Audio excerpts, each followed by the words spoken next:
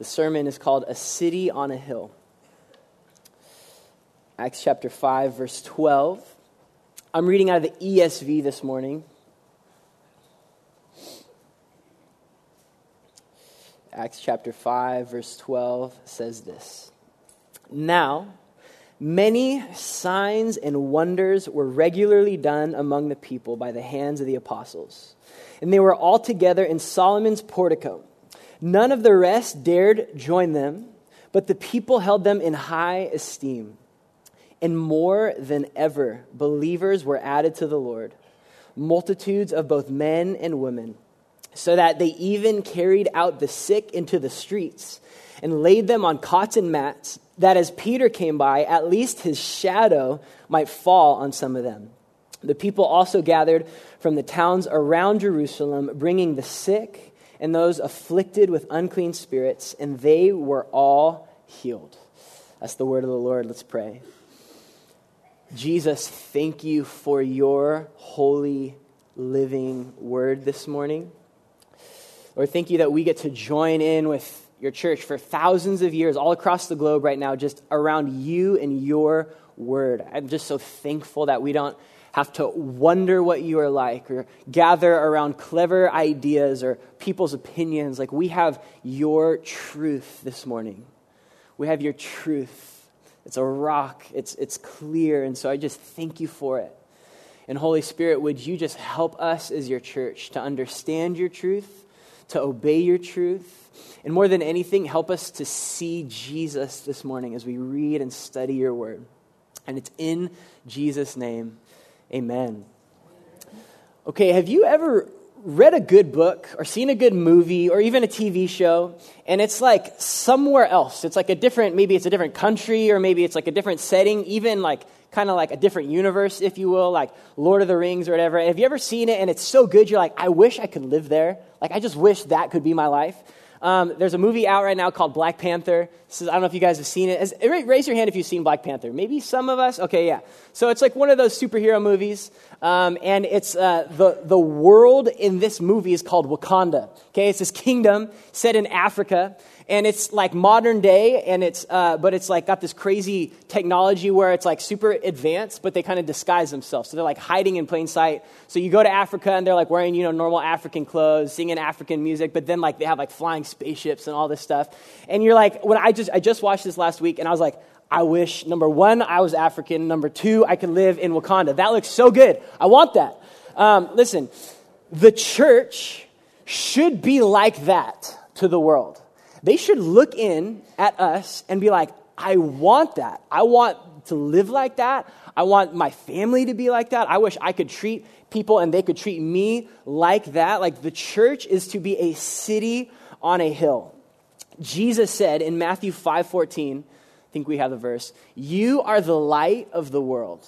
A city set on a hill cannot be hidden. Like you, the church, are a light. You are a light that like everyone around you should be noticing. Like, there's hope that like we should be communicating. The world should look and see like, man, there's hope there. There's light. There's truth. Another metaphor is the church is like this. We're like an oasis in the middle of a desert, right? Like, this world is thirsty and it's hungry and people are tired and exhausted. They're not satisfied. But the church should be this like place of flourishing. Like, there's shade and relief and rest. There's water. There's like, I can get nourished there. Another metaphor, we're like this hospital. The church should be like a hospital for wounded and broken people. Like, there's healing. Like, you can come and like get better here. And listen, if you're like kind of wondering about, should I join this thing or not? And you're like, I'm kind of messed up. Like, I don't know if I have it together like these church people do. I just want to say, hey, us too, like, welcome to the hospital where we all are broken and need healing. And we come every week and we gather around Jesus, who is our source of healing and life. And so our text this morning is a picture. It's a little picture of the church as a city on a hill, place of hope and refuge, where the presence of God is so real, like people are getting physically healed. And so we're going to walk through these 5 verses, and we're going to look at the 5 5 qualities in these verses of the city on the hill, of the church, of who we are. Before we list them for you, there are many things that a church is besides these 5. We're just looking at these 5 verses. This isn't going to list like preaching the word of God or prayer or persecution. As we see, those are in Acts, like surrounding the verses. Those are things that are also what we are. But we're going to look at what these 5 verses have to say about us as the church. So the 5 things, 5 qualities of us as a church, a city on a hill are this. Number 1, signs and wonders. Number 2, we're continually gathering. Number 3, we're rejected and revered. Both. It's interesting. Number 4, we're being built up by Jesus. And number 5, we are hope for the world. So we're going to look verse by verse and see these 5 qualities as our identity as a church, as a city on a hill. So number 1, signs and wonders. Look again at verse 12. I think we even have it up here.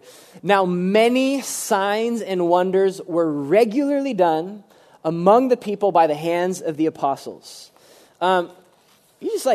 We kind of maybe are used to this idea, but just pause for a second and think about how amazing this is, okay? It makes sense when God became a human that he would do signs and wonders. That makes sense. It makes sense that God would heal people and raise them from the dead and supernaturally give them food because he's God. But how radical is it that Jesus would leave and God would continue to work signs and wonders through regular, messed up, ordinary people? Just think about that in a fresh sense. God chose and chooses to work miracles, like breaking the laws of nature through regular, ordinary people. This is a little bit difficult for us, if not a lot difficult for like a modern American, right? Like we live in a scientific age and we've just kind of used to like, listen, the universe has its laws and those laws don't break. Like gravity always works. Like we get that. We've learned that in school. But I just want to say God is not bound to the laws of nature. In fact, he made them and he can do whatever he wants to do. He made a guy survive in a whale for 3 days. And people are like, well, that's impossible. And it's like, well, yeah, like God is able. He made the whale. He can do stuff like that. And so when we read something like this, signs and wonders were regularly done among the hands of the apostles, maybe one of our first thoughts is like, okay, yeah, but that was just the apostles because they were superhumans, right? Like they had super strength. They were awesome, extra holy. They were different than us. But what Peter says to the crowd 2 chapters before this is really helpful. This is what Peter said after they healed a guy. He says this, "Men of Israel, why do you wonder at this? Or why do you stare at us as though by our power or piety we have made him walk?" And then he goes on to explain, listen, this guy was healed simply because of faith in Jesus. He's like, I'm not special. We're not that special. Jesus is just able to heal people. And why do you wonder at that? Like, God is able to heal people. And this is honestly maybe something that makes us uncomfortable in America because it really does confront our like natural scientific worldview. But God's just not bound to the laws of science. Remember Moses? Remember all of the things that happened in Egypt? Like, you can't explain that stuff. And scholars even tried. Like, listen, sometimes there's this freak thing when all these flies, the wind blows a certain way and all the flies come in. And sometimes, if like the water's bad, all the frogs come out. And, sometimes the sun just goes black. Maybe it was an eclipse for a couple days. Like, we don't know. Like, we try to explain this book as if God isn't God. But like, God is God, and he is able to work signs and wonders. Remember Elijah, who just prayed it wouldn't rain, and it didn't for 3 years, and then he prayed and it rained? I mean, we saw Jesus healing people supernaturally. We see the apostles healing people supernaturally. And then as we go on to read the book of Acts, we will see regular people, not even apostles, continue to work signs and wonders. And I just want to say this, church. There is no indication in the Bible that God is done working supernaturally, miraculously in his people. It's not in this book. In fact, there's every indication as we read the rest of the New Testament that the opposite is true. I'm going to read you a good amount of verses just so we can see this. In Acts chapter 2, verse 17 and 19, notice this. Peter's referring to the book of Joel, and he's referring to this prophecy, and he says, in the last days it shall be, God declares, I will pour out my Spirit, what are those next words? On all flesh. And your sons and your daughters shall prophesy. And then he goes on to say, even on my male servants and female servants in those days, I will pour out my Spirit, and they shall prophesy. And I will show wonders in the heavens above and signs on earth below. And it's just really significant. He's like, listen, sons and daughters, it's not a male thing, it's not a female thing. And I'm even on the servants, like the highest up, apostles, and the servants, the lowest, this is something God does. And then notice what it says, I will show wonders. That's significant. It's not like people are awesome and like the church is able, we have like the magic powers. No, it's that God is working in and through his people. In Galatians chapter 3, verse 5, Paul's talking, there aren't any apostles there. He was the only one apostle who went to them. And this is what he says to the church in Galatia. This is a regular local church like us. Does he who supply the Spirit to you and works miracles among you do so by works of the law or by hearing with faith? He's just like assuming like this is just what happens in a local church. Miracles happen, and they happen by faith. In Acts 6, in the very next chapter in Acts, we see Stephen. He's not an apostle. He's a deacon. And this is what it says in Acts chapter 6, verse 8. Stephen, full of grace and power, was doing great signs and wonders among the people. And then another one of the deacons, his name was Philip. 2 chapters after that, he also wasn't an apostle. It says this about Philip. And the crowds with one accord paid attention to what was being said by Philip when they heard him and saw the signs that he did. Like, this is something the Lord does to kind of like get attention, right? That would get attention. Somebody's been deaf their whole life or they can't walk and now they are. People are like, whoa, what is this about? So that they would pay attention to the word of God and the gospel of Jesus. I'm going to read us one more. This is in 1 Corinthians chapter 12. And Paul's writing to another local church about like, this is what happens in the local church. He says this, concerning spiritual gifts, brothers, I do not want you to be uninformed.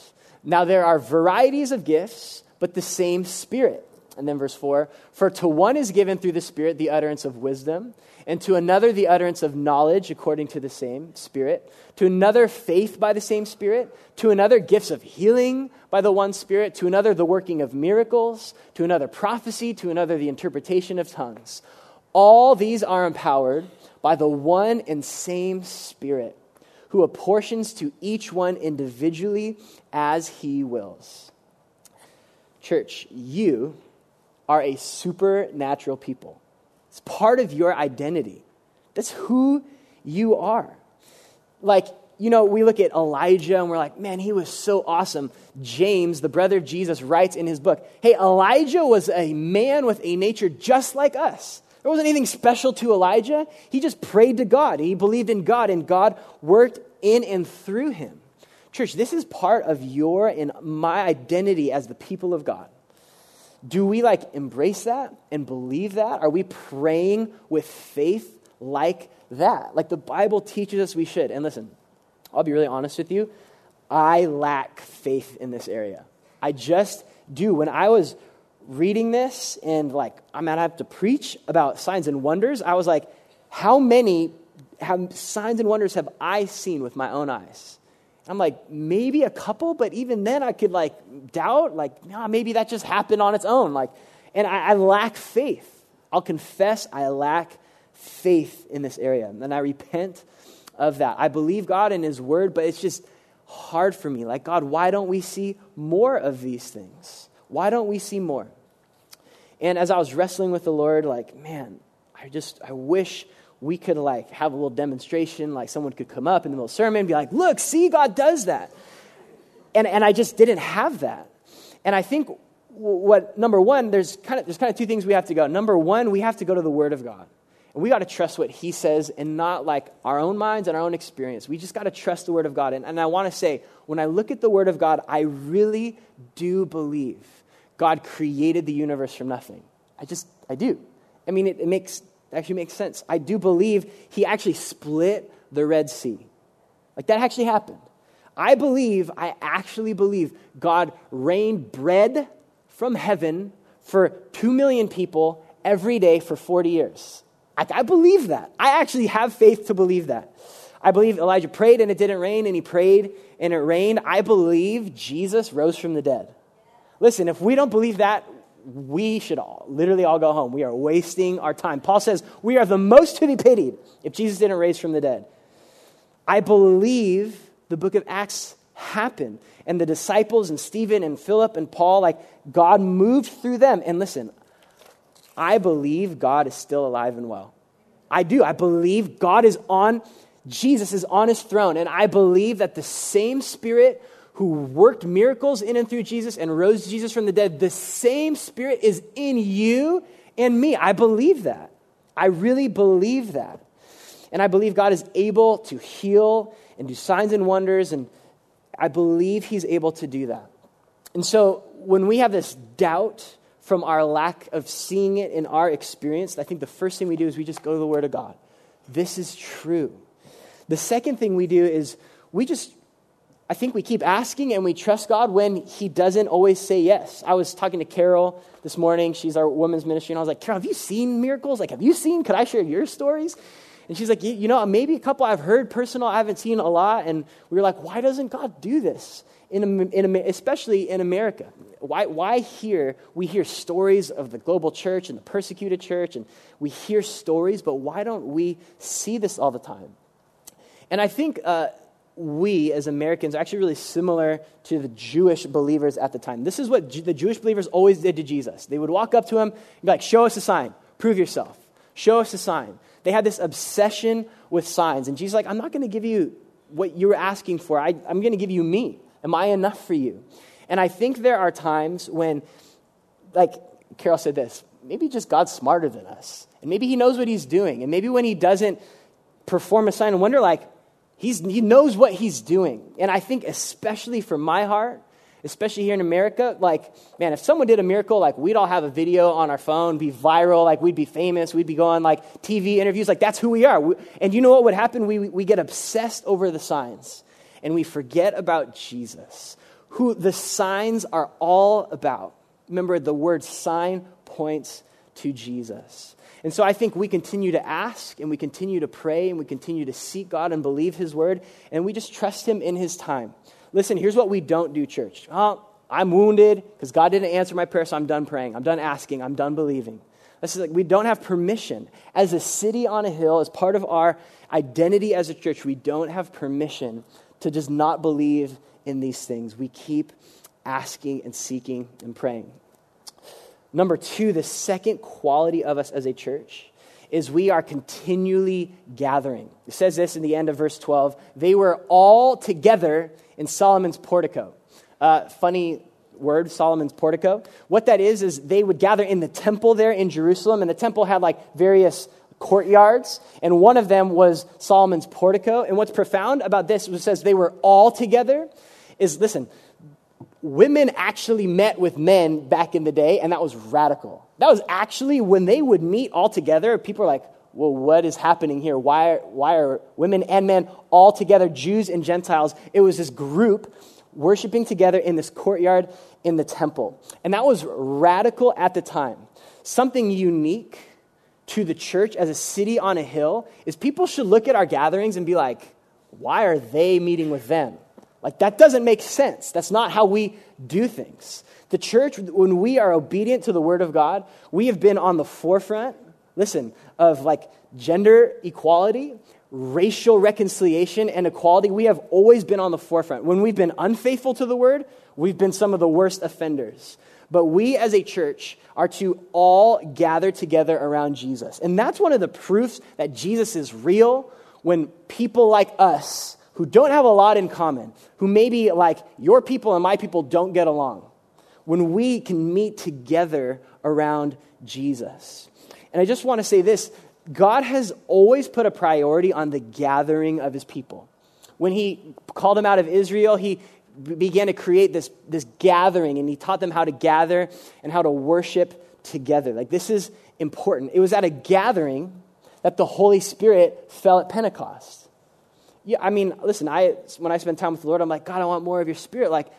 There's something unique to the gathering. There's something God does uniquely when we gather together. It was at a gathering that Paul and Barnabas, the first international missionaries, were sent and called out. It was at a gathering. When we were like, God, what's your will for my life? What's my calling? Do we tend to think of that as just an individual thing? Or no, I'm a part of this gathering. And maybe God's going to lead me and guide me as I'm at a gathering. You guys, it was at a gathering here at Reality. I shared the story a few weeks ago that the Lord radically redirected my life. It was at another gathering of Reality staff and pastors that the Lord really spoke clearly to my wife and I, hey, this is your family for life. This is your church family. The Lord just speaks really clearly as we gather. And the author of Hebrews knew that there's something in the human heart that just kind of wants to I'm kind of annoyed at that, don't really like them, don't really like that song, I don't like this, and so I'm just going to go over here and be with Jesus myself. That's part of how it is to be a human being. And he gives us this encouragement in Hebrews 10:25, not neglecting to meet together, as is the habit of some, but encouraging one another all the more as you see the day drawing near. Listen, it's important that he says, as is the habit of some, because that's still the habit of some. There are probably people in your life who know they love Jesus, but they don't gather. And they have reasons why they don't. And Paul's like, listen, some people do that. Don't do that. Don't neglect to meet together.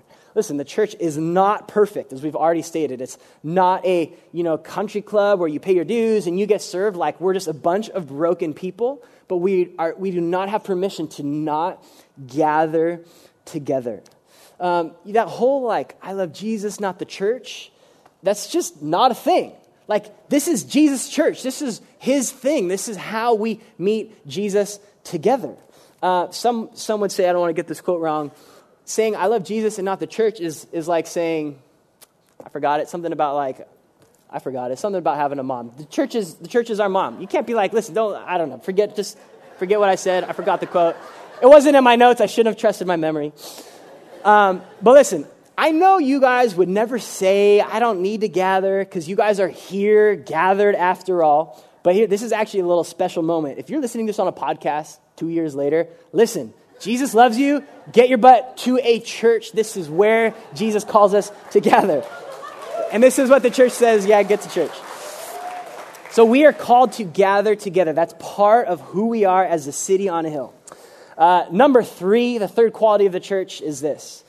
The church is rejected and revered. Look at verse 13. None of the rest dared join them, but the people held them in high esteem. There are two really unique reactions that we should always be getting from the world, and we need both of them. We need both. The first is rejected. We've already been seeing that a bit in Acts. We see a lot more persecution is coming in the book of Acts. We, as American church, are kind of experiencing maybe cultural rejection. We know that the global church, there's persecution. That is important, and I think that's one we are maybe more used to. We're used to hearing that. Jesus said, people are going to hate you. They hated me. They're going to hate you. But there's also a sense in which we should be esteemed and revered by the world. That's part of what it is to be a city on a hill. That's what was going on here. They held them in high esteem. What it was talking about, none of the rest dare join them, is people would come to the temple. They would see this crazy group of people off in Solomon's portico. Be like, that's really interesting. And they didn't just despise them. They esteemed them. They're like, wow, something unique is happening there. Isn't that what's his name who just got healed? And wow, look what's going on. But I don't know if I can join him. It's kind of for me, I'm not a very confident surfer. So if when I go and there's huge waves, I'm like, whoa, that's awesome. And I'm not getting in. That's not for me. The world should look at the church like that. Wow, that's awesome. I don't know if that's for me. There should be this sense of they hold us in high esteem. That's what it says right there. They held them in high esteem. And I just want to ask us, can we say our city, our community, our neighbors, our bosses, our family members hold us in high esteem? Are we highly esteemed in the restaurants we go by the servers? Are we highly esteemed by the people who live around us? Like, they're kind of weird. They believe in Jesus. Like, there's something unique, but like, there's something awesome about that. Like, I esteem them. Like, what's going on there? Are we, as a church, are we living in such a way that those who don't even believe in God esteem us? Like, there's something there to them. And I just want to say this. There's a real gospel, like evangelistic opportunity here.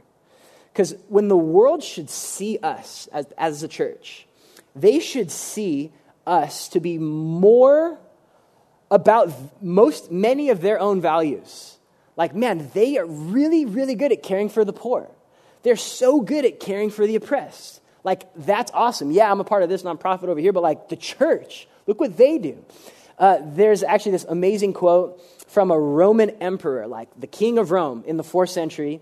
His name was Julian, and he said this about the church. This is awesome. This is what he said. I don't have it up here. I'll read it to you. He says this: nothing has contributed to the progress of the superstition of the Christians as their charity to strangers. The impious Galileans provide not only for their own poor, but for ours as well. Like, that is how our American culture should look at us. Man, this is this weird superstition, but they're so good at caring for the poor. They're so good at caring for the oppressed. And I'll even get a little bit political. Is our view on the poor and refugees and immigrants shaped from the Bible or from like what party we belong to in politics? Just want to say that. Is the Bible shaping your view of the poor and oppressed and sojourners and illegal immigrants? Because it has a lot to say. And it says we should be on the forefront of caring for them, providing for them. When we stand before Jesus, I don't want to defend my disobedience by saying, I was just trying to be a good American. I don't think that's going to fly to Jesus. Sorry, America, what? Where is America? Like, I'm the King of Kings. Did you obey me and my word? Here's the thing. We have a real gospel opportunity here, though, because the world looks on and they should see us caring for the poor better than anyone else. They should see that. We as a church should care more for unborn babies and their mothers than anybody else. We as a church should care more for the racial reconciliation and tension in our culture than anybody else. That's a gospel opportunity. It really is a gospel opportunity. The church should look at us and how we live and how we spend our time and serve and see a city on a hill. Man, that is the way life should be. I don't believe that stuff necessarily, but like I kind of wish I did because that looks awesome. That is a gospel opportunity as a church. Number 4 is we as a city on a hill are built by Jesus. It says in verse 14, more than ever, believers were added to the Lord, multitudes of both men and women. The book of Acts begins, we've said this a few times, it says, Luke was writing about his first book of Luke, and he said, I wrote to you all that Jesus began to do and teach. And what he's implying is the book of Acts, and since then, Jesus is still acting and teaching and working. And so it's profound that the wording says believers were added to the Lord. Who's doing that adding? I'll tell you, Jesus. Jesus is doing the building here. Jesus builds his church. Salvation is of Jesus. Listen, we have a lot to do, but salvation, changing a heart of stone into a heart of flesh, is something only Jesus can do. And when we're being faithful to try and do all that Jesus has called us to do, he builds his church. He will build his church. And listen, I want to see more miracles and signs and wonders, and I want to be a better light to everyone in my life. But I want to suggest this, you guys. The greatest miracle on earth is when someone doesn't believe in Jesus and then they do. That is the greatest miracle on earth. That is actually more impressive than a mountain moving. And I think that's what Jesus is referring to. Say to this mountain, move. Listen, mountains move. we've seen it happen. In our community, it's happening in Hawaii. Mountains move. And listen, do you know what is a bigger mountain? Is a heart of rebellion to Jesus. That's a mountain. A heart that doesn't believe in Jesus. But Jesus is able to move that mountain and make them a believer in himself. And so that should be a quality to the church, the city on a hill. Look what Jesus is doing. He's adding believers more than ever to the church. And then number 5, the 5th quality of the city on a hill is this. The city should be a hope for the world. The last 2 verses say this. So that they even carried out the sick into the streets, laid them on cots and mats, that as Peter came by, at least his shadow might fall on some of them. The people also gathered from the towns around Jerusalem, bringing the sick and those afflicted with unclean spirits, and they were all healed. And we've already said this. We as a church should be a place of hope for broken, sick people. Physically broken, spiritually broken, emotionally broken. We should attract people like this. They should be like, man, I'm broken, but there's hope over there. There's something going on there. Maybe there's hope for me. And we know as the church, this was us. Who of us wasn't broken? And yet we found hope in Jesus and in the church. And those around us who don't know Jesus, we should be like Peter on some level. Like, man, I just want to get close to them. I think there's hope when I get closer to them. Maybe just their shadow. Maybe some of this would rub off on me. It's kind of like superstitious. They didn't know anything. But like they are at least saying like there's hope here. I heard once a woman touched the garment, the edge of Jesus, like garment, and she got healed. Maybe that would happen here. But the point is they saw hope in the church. And not only were people coming, it says at that second line, they were bringing the sick. And that's profound because there are some people who are so physically broken, they are not getting themselves there. They need someone else to grab them and bring them to Jesus. Some people will come on their own, but some people need to be brought. And that is part of our job as a city on a hill. Listen, I see broken people and I want to grab them and say, hey, come, there's hope for you here. There's hope, there's refuge for you. Now, these 5 qualities of us as a church are essential, but I want to tell you about the best part of our city on a hill. Jesus is here. What's the best part of the kingdom of God? It's the King.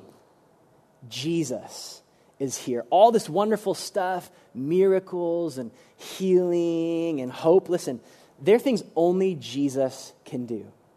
And as people went to get rest in Peter's shadow, listen, we find rest in the shadow of the Almighty. We have a real place of refuge that we get to come to every week. And as people came for physical healing and they wanted to get right, man, whatever wounds you have, however your body is breaking down, whatever your past is, Jesus is coming soon and will make you well. And though the people were like, man, I don't know if I should join in, I'm kind of tentative, I want to say this. We can dare to enter God's presence because Jesus came and he tore the veil that separated us from God. He is our high priest who went into the Holy of Holies and made the perfect sacrifice so that us who were broken, rebellious sinners could have hope, could be in the presence of God, forgiven of our sins. That's the best part of our city on a hill. That we who were lost and sinful and hated God could be brought in and made right with God. And I want to say this. If you're kind of on the outside right now, if you're like, I'm not sure about this, I just want to encourage you, there is real hope for you in Jesus. There is hope for you in this ragtag, random group of people. Because, man, we have all kinds of baggage and history and drama, but we have found hope in Jesus. And I just want to encourage you, man, repent of your sin and rebellion to God and come be with Jesus. You will find hope and healing and refuge for eternity, forever. And so, church, right now, we're going to worship our King. We'll confess our sin, our shortcomings. We'll take communion together to remember the cross where his body was broken, his blood was poured out. We'll have prayer here. If you have, wounds that need healing, if you have needs in your life, come and pray. And then let's fix our eyes on our King, who's the King of our city on a hill. Amen? Jesus, all of our hope is in you.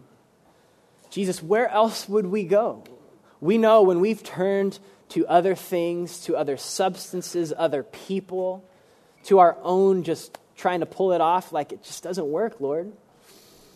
Thank you that there is real rest and real refuge in your presence, Jesus. In the city that you are building, that is the church, we just say thank you that you went, you came, you left your throne, and you came and grabbed us, wandering sheep, and brought us home. You've been healing us. You forgave our sin, and you're teaching us what it is to be your people, Lord. So would we be who we are called to be? And we believe that will happen, Lord, as we fix our eyes on you, Jesus, as we worship you, as we seek to obey you. Thank you that though, man, we've fallen short in these 5 areas, but thank you, Jesus, you don't fall short, and you haven't fallen short. You went to the cross for all of our sin and shortcomings as a church. And so all of our hope is in you this morning, Jesus. We look to you now. We worship you now, Jesus.